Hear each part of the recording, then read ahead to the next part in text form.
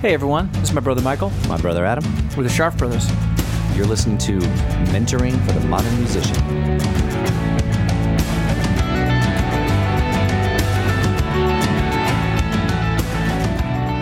I never had no management. Management. That's the thing, man. Anybody who doesn't know, that's Mick from Rocky. Mick from Rocky. Never had no management. Rocky got shot, I am so excited today. I don't know if you could possibly be as excited as I am. I definitely am. This is Ralph Jacquedine that we're going to talk to today. Manager extraordinaire. Yeah, really. If anybody enjoys songwriting of any kind, his artists are amazing. Livingston Taylor, Ellis Paul, Martin Sexton, Chris Trapper from the Perth Stars. Absolutely. On and on and on. He's got some phenomenal new artists too. He's teaching at Berklee now. Yep. Been teaching at Berklee for the last 5 years. Yeah. So and teaching music business. Yep. So anybody who's interested in what a manager who now teaches music business at Berklee School of Music in Boston, right, exactly, is thinking that this segment is going to blow your mind. Going to blow your mind. What you don't see is I just did a thing. Just did the thing where Adam's head exploded. I don't know how he's still doing it. I'm not sure how he's still operating the board. But right, not really. Quite literally. My head didn't quite literally explode.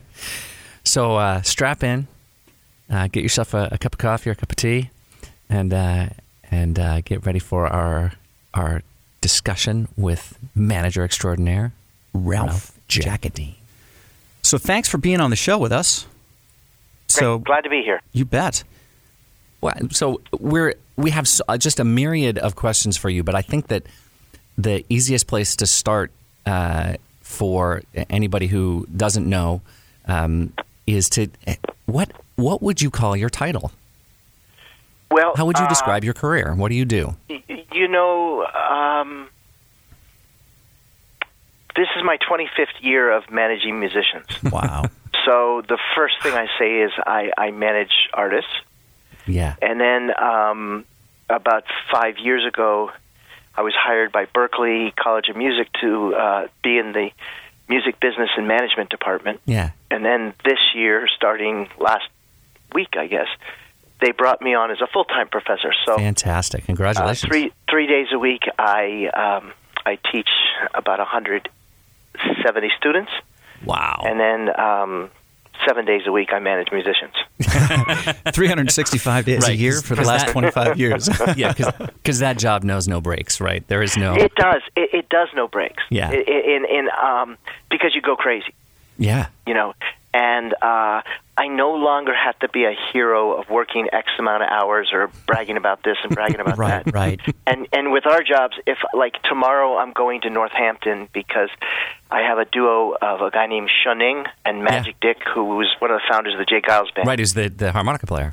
Right. Yeah. And they're doing a show at the Iron Horse in Northampton. So fantastic. I will drive an hour and a half out there.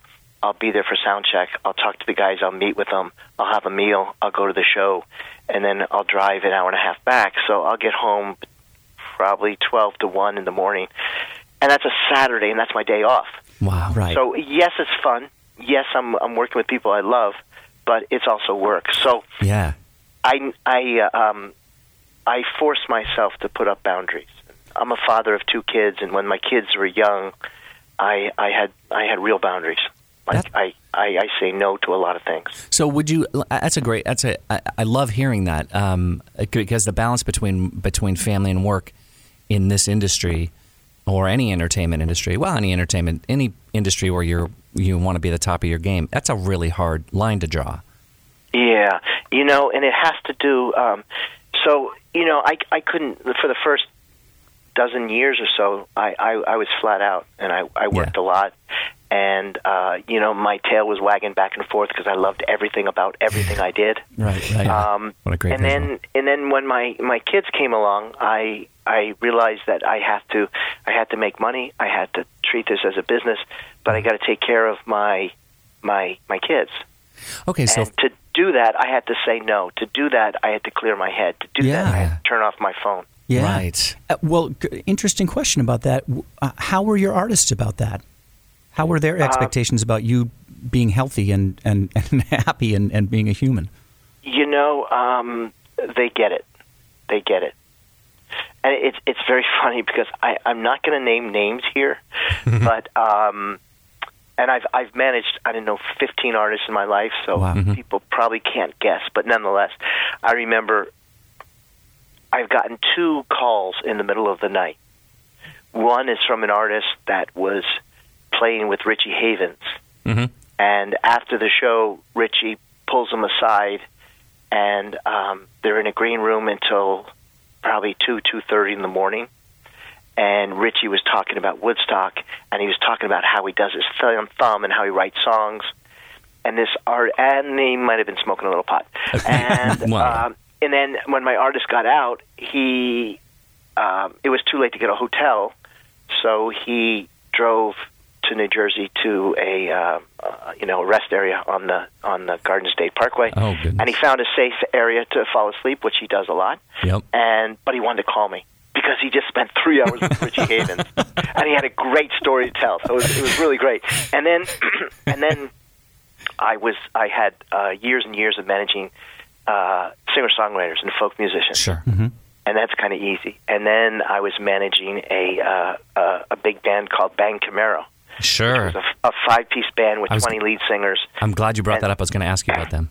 And boy, they rock, and they rock hard. Oof, yeah. And Great band. they were in my hometown in Pennsylvania, and Allentown, right? And somebody's doing a U-turn where they shouldn't have been doing a U-turn, and it might have been outside a strip club at closing time. And, Just maybe. It might have been.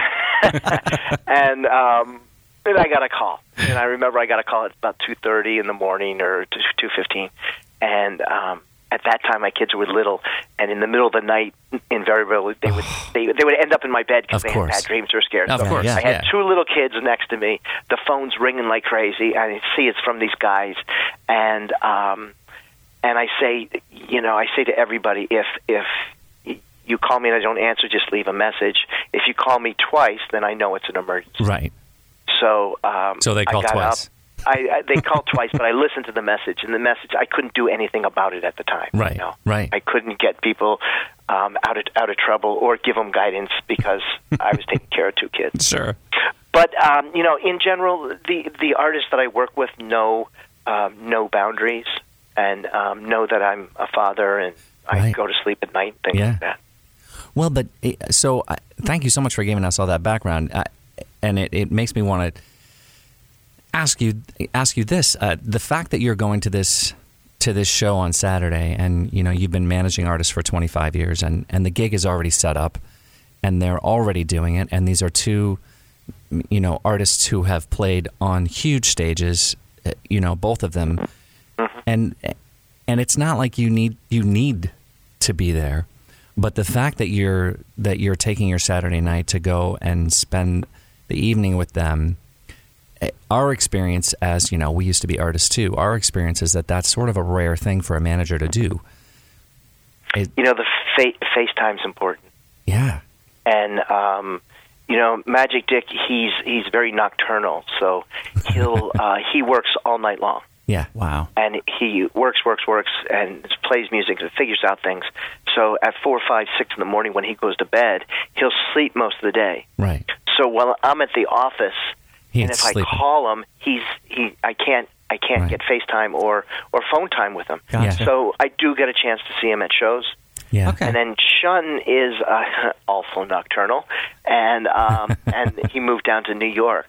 So he's living in the city now. So this is a chance for me to see my artists, and the phones and the internet's good, but it's not as good as seeing people. It's not like FaceTime. Amen. Yeah. And I guess that's sort of that's what I'm saying is that my impression is that that's one of the reasons that's one of the things that makes you so successful at what you do. Well, I love the people I work with. That's perfect. That's and I need to do that. And but these are relationships that none of them are meant to last forever. Okay. And sometimes you have a run of 2 years or 3 years or 5 years or whatever it is. That's great. While I'm in there, I'm really in there, and it's called personal management. So I want my relationship to be a personal thing. That's fantastic. Right. Wow. That's really great to hear you say that about that. That's a lot of these relationships are not lifelong relationships. So your relationship with Ellis Paul, for instance, is the outlier. That really isn't always the way it works. Yeah, and I went to there was a Seals manager was talking South by Southwest, and the manager says, if you're in the music business, know that you're going to be fired. And you're going to be fired by your artist, or you're going to fire your artist, or something like that. That's the business. Right. And when I heard that, I go, no way! Like Right. this is you don't want to do that. Yeah. Right. But relationships change. Yeah. And so with Ellis, we've had 25 years of a great partnership, but I'm full-time at Berklee now. Right. And he has 25 years of knowing how to do the business. Right. So we've changed our relationship, so I'm doing some things for him, but not all things. Okay. And Gotcha. we changed our financial agreement, but we're still brothers and we're still friends and we still love each other. So Yeah. that's a lifelong relationship. Well, that kind of relationship's almost like a marriage where you go through more than one marriage in a long, successful marriage. Yeah, you're right. You're right. That's fantastic. So I just knowing a little bit about your background, as I said, I was aware that you're from Allentown and that you went to Notre Dame and started sort of as a promoter, as a show promoter. Right. But what I didn't know until I sort of read this recently was that you had originally that you were interested in playing music yourself. That was something that you did.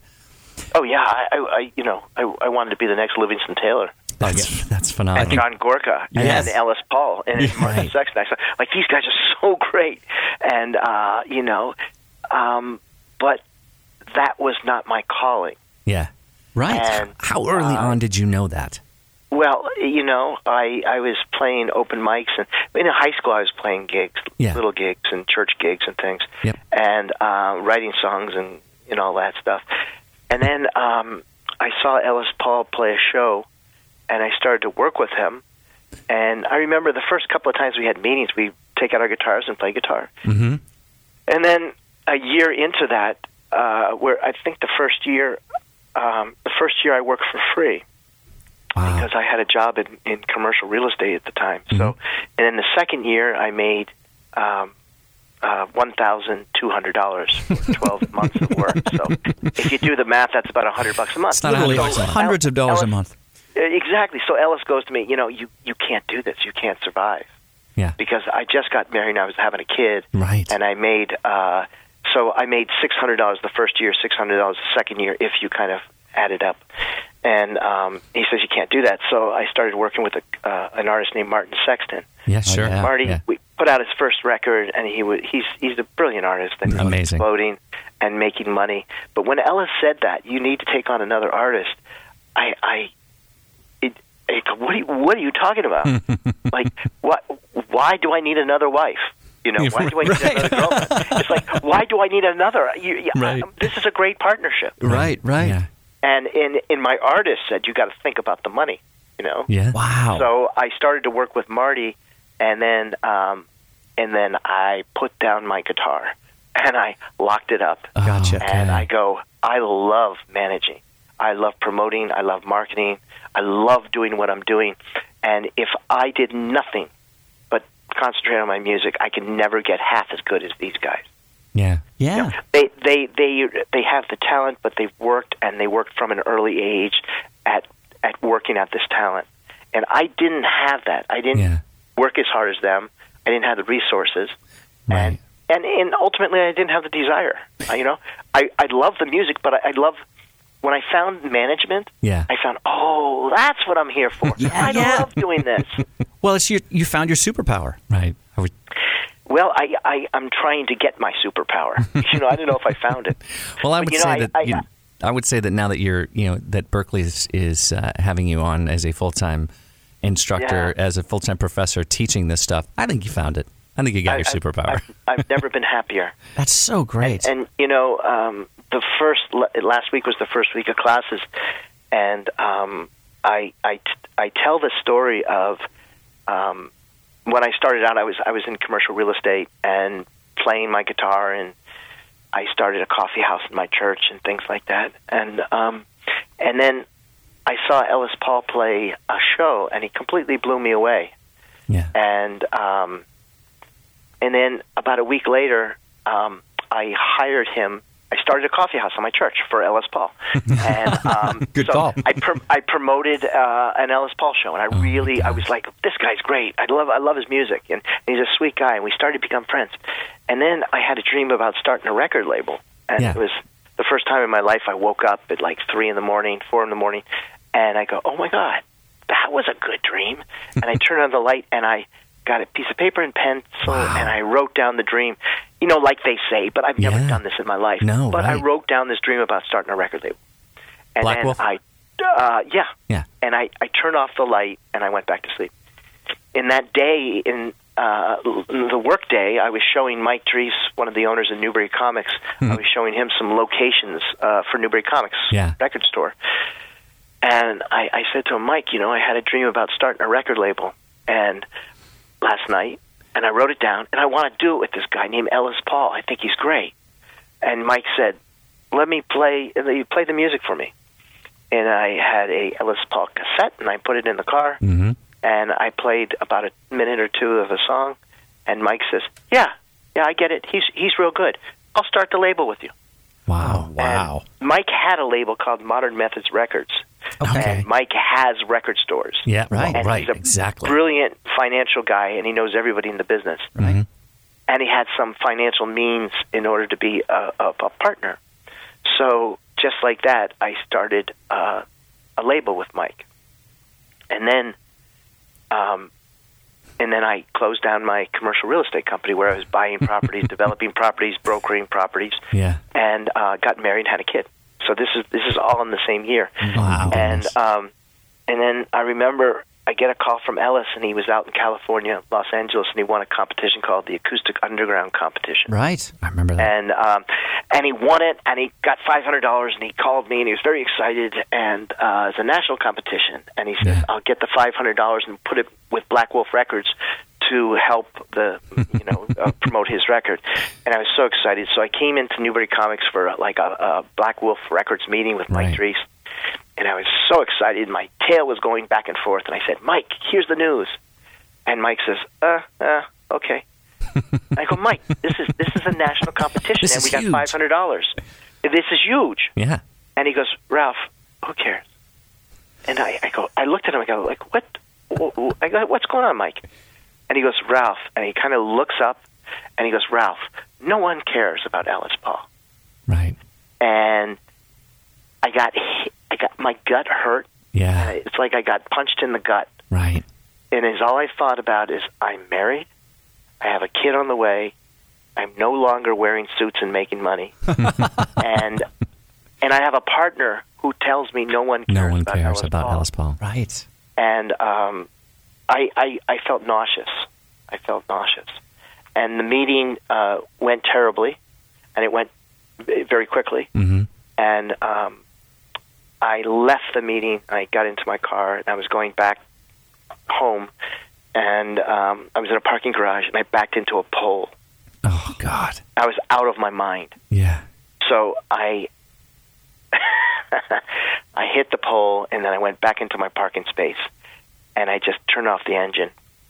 And all of a sudden, I thought I had to deal with this feeling in my stomach. I had to deal with everything now. Yeah. And it dawned on me. I know what my job is. I know what my job of a manager is, and that's to make people care about Ellis Paul. I'm going to make people care about Ellis Paul. That's my job as a manager. And then ever since then, I connect with what that mission is with my artists. Wow. Okay, I cannot tell you how much we love hearing that, because all the artists we've worked with over the last 15 years, the first question we always ask them is, cool, so why do I care? Besides your mom and the other people in your band, who cares? And then start there and help them figure out what's unique about them, why they matter. And I mean, Ellis Paul, I'm such a fan. I'm a wicked fanboy about that. But how do you not care? But back then, when nobody knew who he was, it's amazing. So Well, and I love that the lesson that you took from that was that, and that may be even what Mike was saying to you, is how are you going to get people to care? Ultimately, yes. That's Mike's thing. Right. You know, Mike. He has whiteboards in his Newbury Comics conference room, and the number one thing is nobody cares. Wow. So how do you make them care? Right. And that's sort of been, and so you've taken that with you in your management style. Yeah, that whole time. And I sit, so this semester I think I'm teaching about 160, 170 students. Mm-hmm. They're paying a lot of money to go to Berkeley. Yeah. Right, They're getting unbelievable education. Absolutely. And I say to them, I look in their eyes and I say, understand that the world does not need any more songs. and then I pause and I have their attention. Right. And I said, if you want to go into publishing or the label business, or if you want to be a manager, there's too many of those. The world doesn't need anybody else in this business. Right. Wow. And then I pause. And then I say, so your job as an artist or a manager is to make someone care about you, somebody care about your songs, somebody care about your craft. Yeah. And that's what we're going to figure out. That's what we're at Berkeley have to figure out, how to make someone care about you. That's so great. That's phenomenal.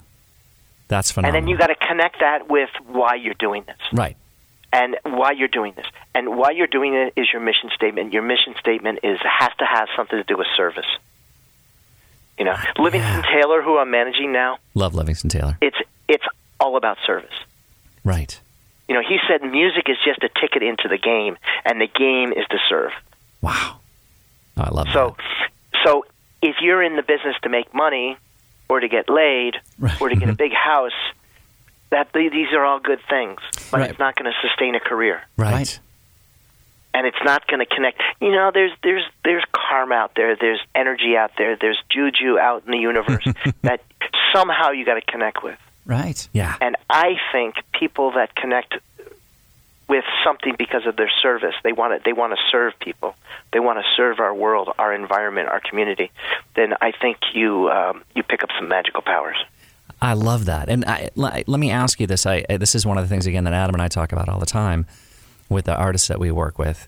And it's the reminder as an artist that when you are creating, the creating part can be for you, but that when you're on stage, it isn't about you. It's about them. Right. It's about serving that audience, about bringing those emotions to them. Whether it's it's an uplifting song or it's a song that delves deeper into an emotion that's a darker part of us. That when you're doing that's for them.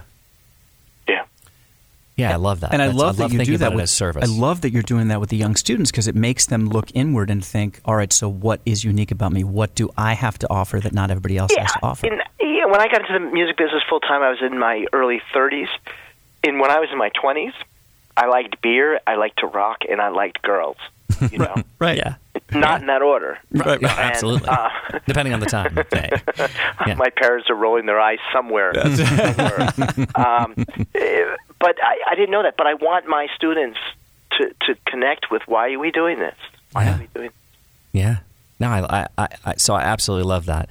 I feel like I'd be remiss if I didn't ask the question that I think that a lot of the people who are going to listen to this are going to want to know, and that's what, if you're a young artist and you're looking to attract, a Ralph Jacodine, how do you do that? Yeah, like when you're looking for artists, what are things you look for in artists that cue you into this as somebody special? Well, I think it has to start with great songs, and I think it has to start with energy around the artist. Yeah. Like, what's their personality? Is there a buzz about them? Mm-hmm. What's their look? What's their stage presence? All that stuff. All the in parentheses it stuff. Yeah. Yeah. Yes. But it has to be a song that slays me. or the ability to write songs that really, really move me in some way. Yeah. And then, understand that the job of a manager is to kind of partner with an artist to create a brand that's supposed to go around the world without any money. I'm trying to create a household name, a worldwide brand without any money. Right. Yeah. And it happens. Yeah. Right. But it's really hard. Yeah. So if I'm sitting in my office and my artist is sitting in there on the stage and you're having a tough day, there's a lot of tough days in the business. Yeah. But if you have this mission statement of why you're doing things, then you got to keep on coming back to that. Oh, I know why I'm here. I know why I'm going through tough times. Yeah. Because it's the only way to serve is to understand that there's tough times and how to get through tough times. Right. And in my case, when I was a musician, my music was certainly not good enough to attract an audience. So I could have stayed in it, but I think that's like banging your head against the wall. Yeah. But I did find that I'm good at other things. I'm not on this planet to write the songs. Right. But maybe to work with the people that write the songs. And make sure more people hear those songs. Yeah, and that's in a way that's how I serve. Yeah, that's just fantastic. So, and was that a gradual knowledge that came to you, or do you remember an aha moment? There's been a lot of aha moments, but it comes listening to people and going through tough times, and why do you do it, and things like that. Yeah. Yeah, I love that. So I guess the other question that I'm always curious about with somebody who manages artists who I love as much as I love your artists. Who do you feel like was your biggest get? And I know that's a loaded question because obviously starting off with Ellis Paul is a pretty huge. I mean, that's Well, and then going to Marty. Yeah, that was a good 1-2 punch. Yeah. They are still great artists. Absolutely. I just saw Marty the other day, and he just completely blows me away. Did you see him with the trio? No, I just saw him with his guitar. Okay. And that voice. That's God, right? The sounds in his head. Yeah. But that was amazing. But I have a poster here in my office, and let me get it. So it says, July 10th, 1975, I promoted a concert in Allentown, in the Allentown Fairgrounds with Dave Mason, the Nitty Gritty Dirt Band, and Livingston Taylor. And Livingston Taylor was the first artist there. And I was a big fan. Like his first couple of albums Me too. were just out, and he was tall and skinny and blonde, and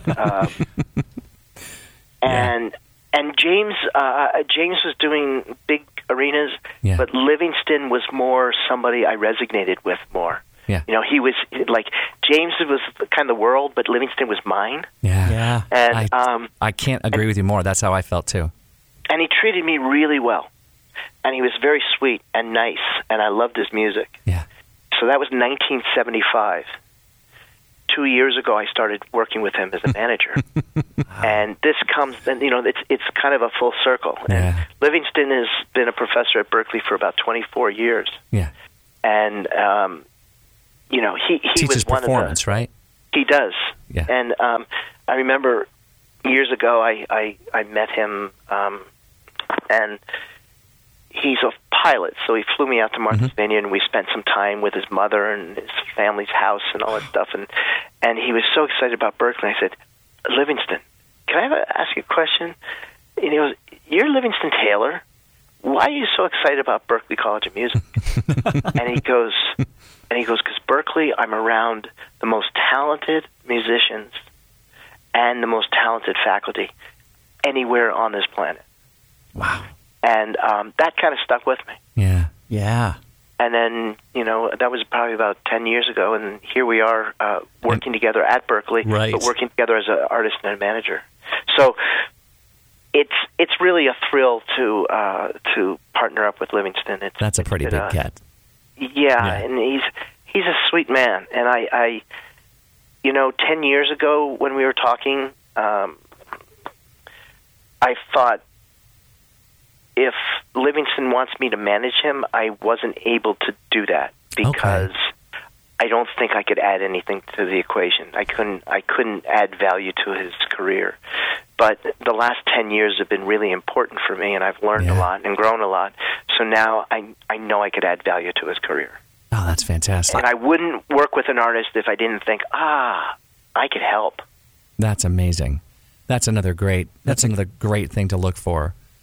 Because, the old adage is that usually the manager that you attract at the time is somebody who can get you to level that you're already at.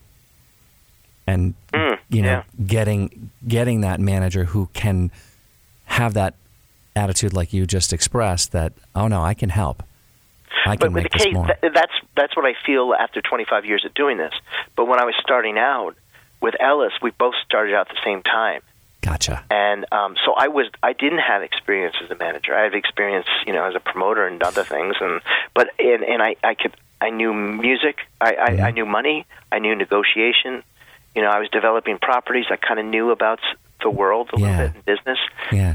So I had some skills, but I didn't have experience in managing. So Ellis took a chance of me as an inexperienced manager to guide his career. Mm-hmm. And I took my chance with him to grow his career. Yeah. And but I'll tell you, there weren't too many days where I wasn't petrified that I was going to get a phone call from Ellis Paul saying, "Hey, Ralph, guess what? Right. There's a guy named Irving Azoff that wants to manage me. Right. I love you, kid, but we're moving on." So I that fear made me want to do a lot of things. That made me want to grow and be the best manager I could do.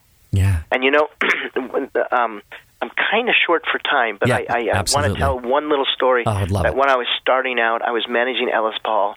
He was on my label and then Rounder Records.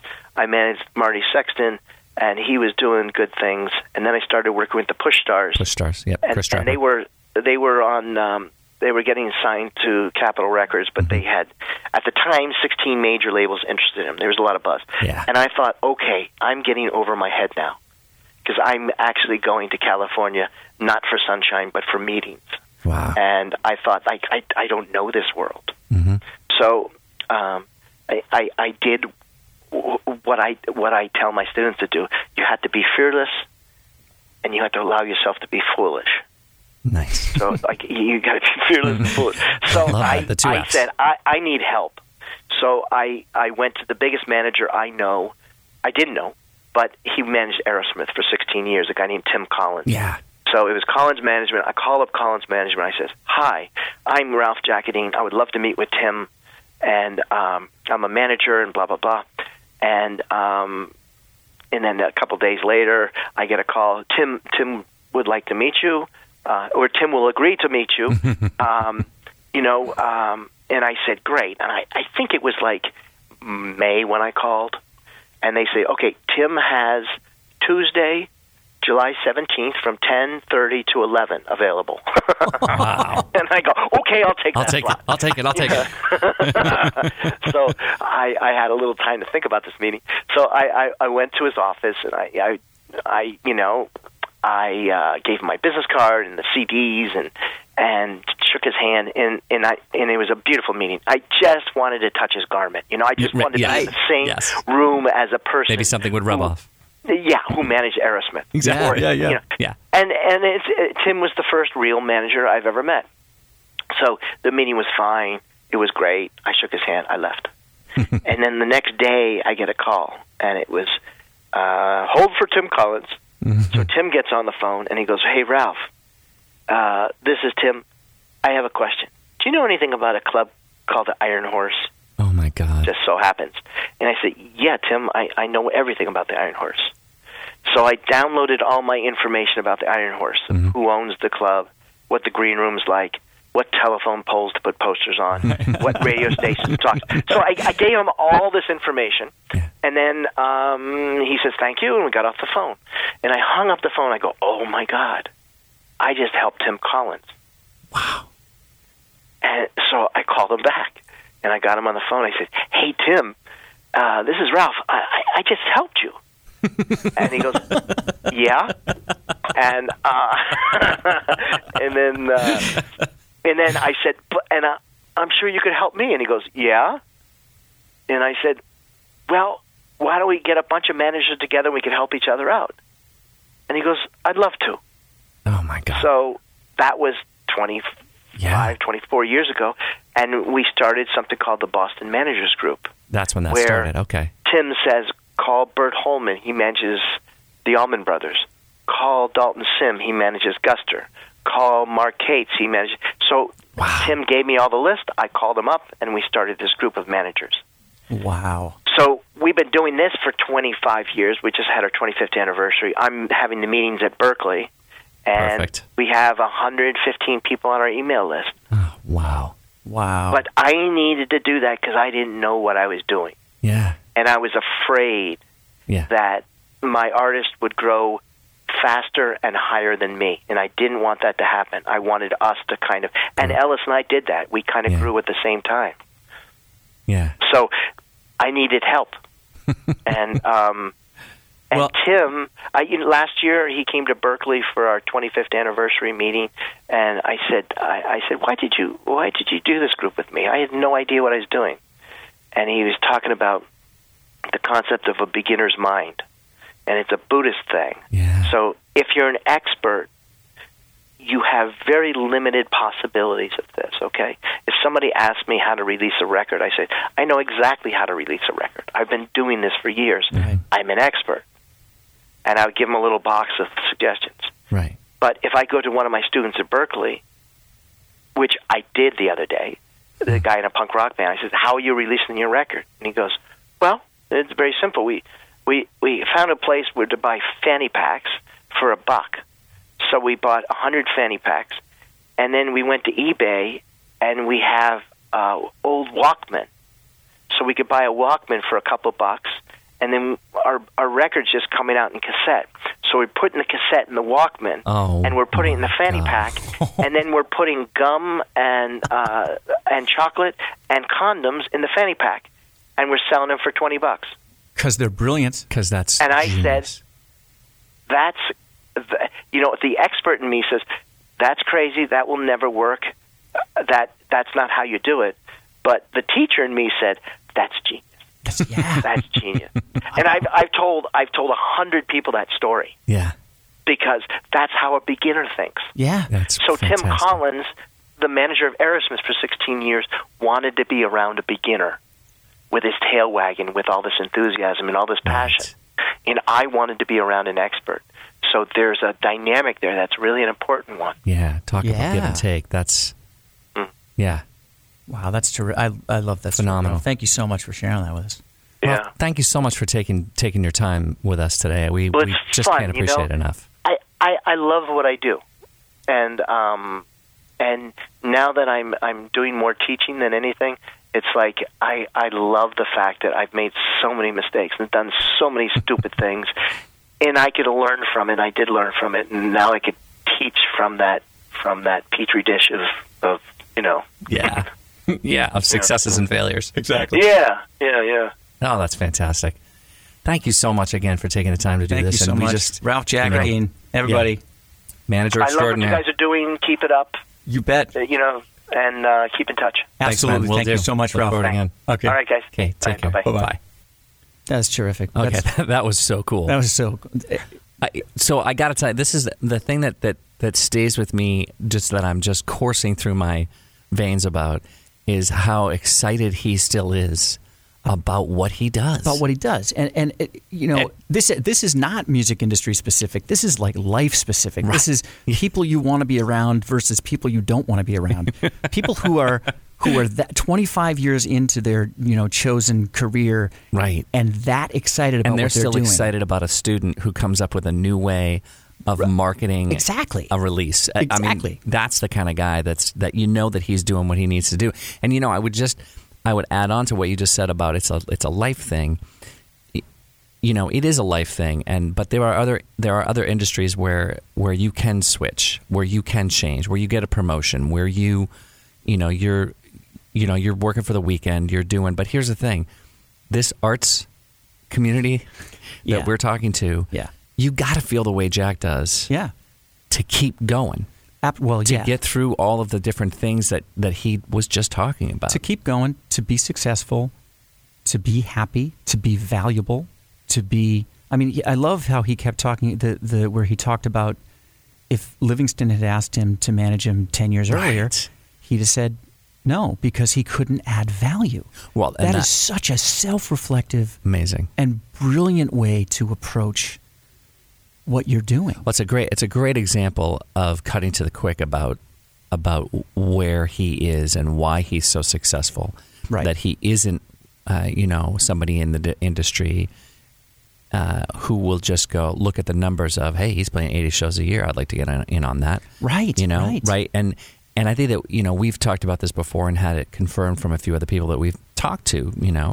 That the industry is changing in a way where it no longer tolerates as much of that, and so it's people like Ralph who look and go, you know what, I don't have much value add to Livingston Taylor's career right now, but then 5 years later says, you know what, I really do now. Right. I really know. Exactly. So I loved that. I couldn't agree with you more about that. It speaks to a kind of self-reflectiveness that's a good thing for an artist to understand. Right. You want to be that self-reflective as an artist. What am I bringing to the table? What's my value add? What's my value add? Right. And not in Ralph never was talking about not thinking he was good enough to do it. No. It was more about, I don't see what I love this artist. I don't see what I would bring to the table here. Right. So as an artist, you can approach it in the same way, where you go, this is what I do. This is who I am as an artist, and what do I bring to the table? Well, I love that because that was one of my favorite parts of this interview was when I did finally ask him, so how would one attract a manager of your ilk? Right. Exactly. In a very awkward way, I asked him that question, just as I usually do when it's a manager, because they don't want to say, Right.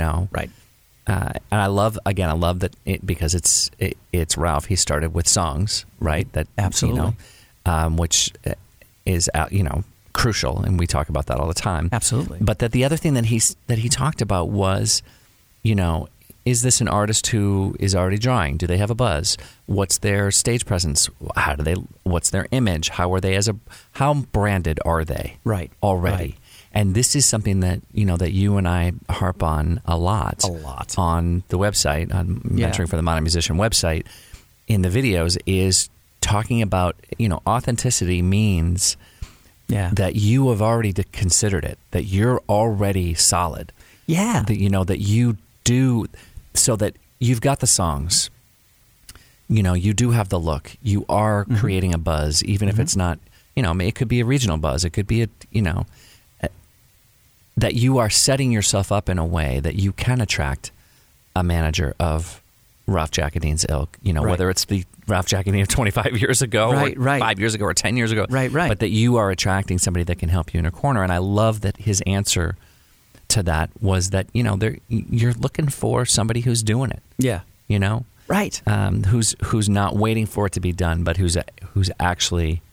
Well, and who's already doing it on their own. And it's funny that we've been hearing this throughout the industry with lots of our friends in publishing and friends in booking, and where that's what you need to be able to show as an artist, is that you're already doing this. Right. You want the people that want to join onto your team to know that you would be doing this whether they were helping you or not. Exactly. You're still gonna because if you're already at that point, they know that you're not going to stop. Right.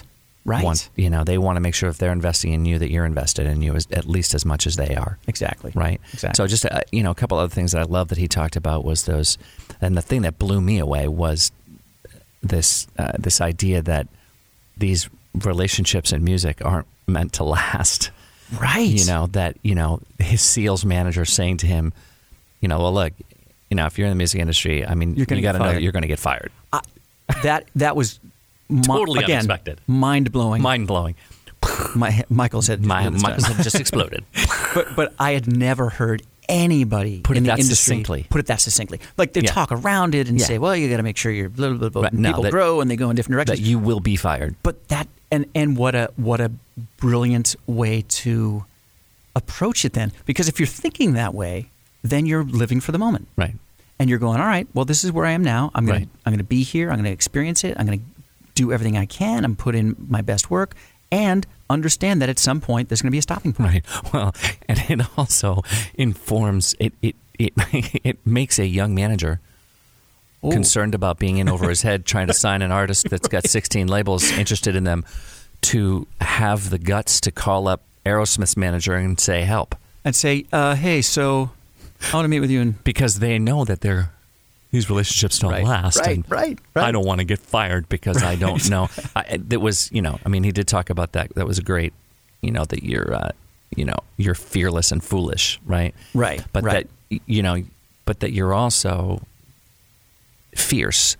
Yeah. In making sure that you're doing. Do you think we're going to have to ask Ralph later if he did the alliteration on purpose? I don't know. I just added fierce because fearless and foolish. I added fierce because of the alliteration because that's the songwriter in me. Okay, there you go. That wants to make sure that you've got 3 F something. There we go. That's a class. Maybe they should do it. It's the 3 Fs, man. You got to be fearless, exactly, foolish, and fierce. And the fearlessness is the manager that's willing to call somebody to ask for help. Who might know, an expert who might know a little bit better. And I just... foolish is thinking that they would take their call. Right. Because you have to, right? But absolutely. But, that was a brilliant thing to be able to do early on in his career. Yeah, for sure. So... Yeah, for sure. So and I love hearing that kind of story from somebody whose experience has proved their worth. Oh, yeah. Totally. Like Ralph, you know what I mean? But absolutely. That's the same guy. Right. It's just 25 years earlier. Right. Thinking outside the box. Absolutely. Well, and just one more piece that I don't want to forget about before.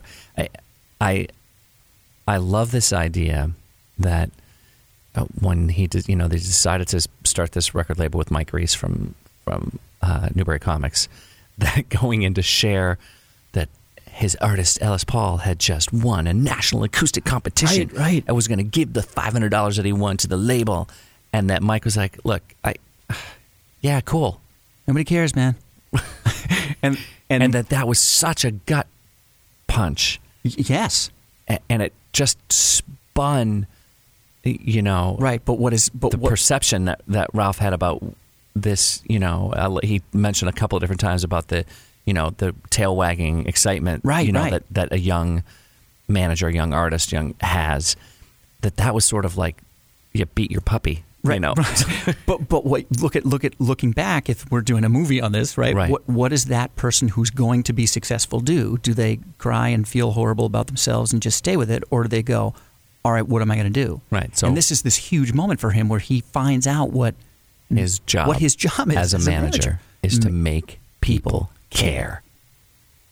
There you go. I don't know that you could put it. If you're a young manager out there listening to this, put that on your business card. I make people care.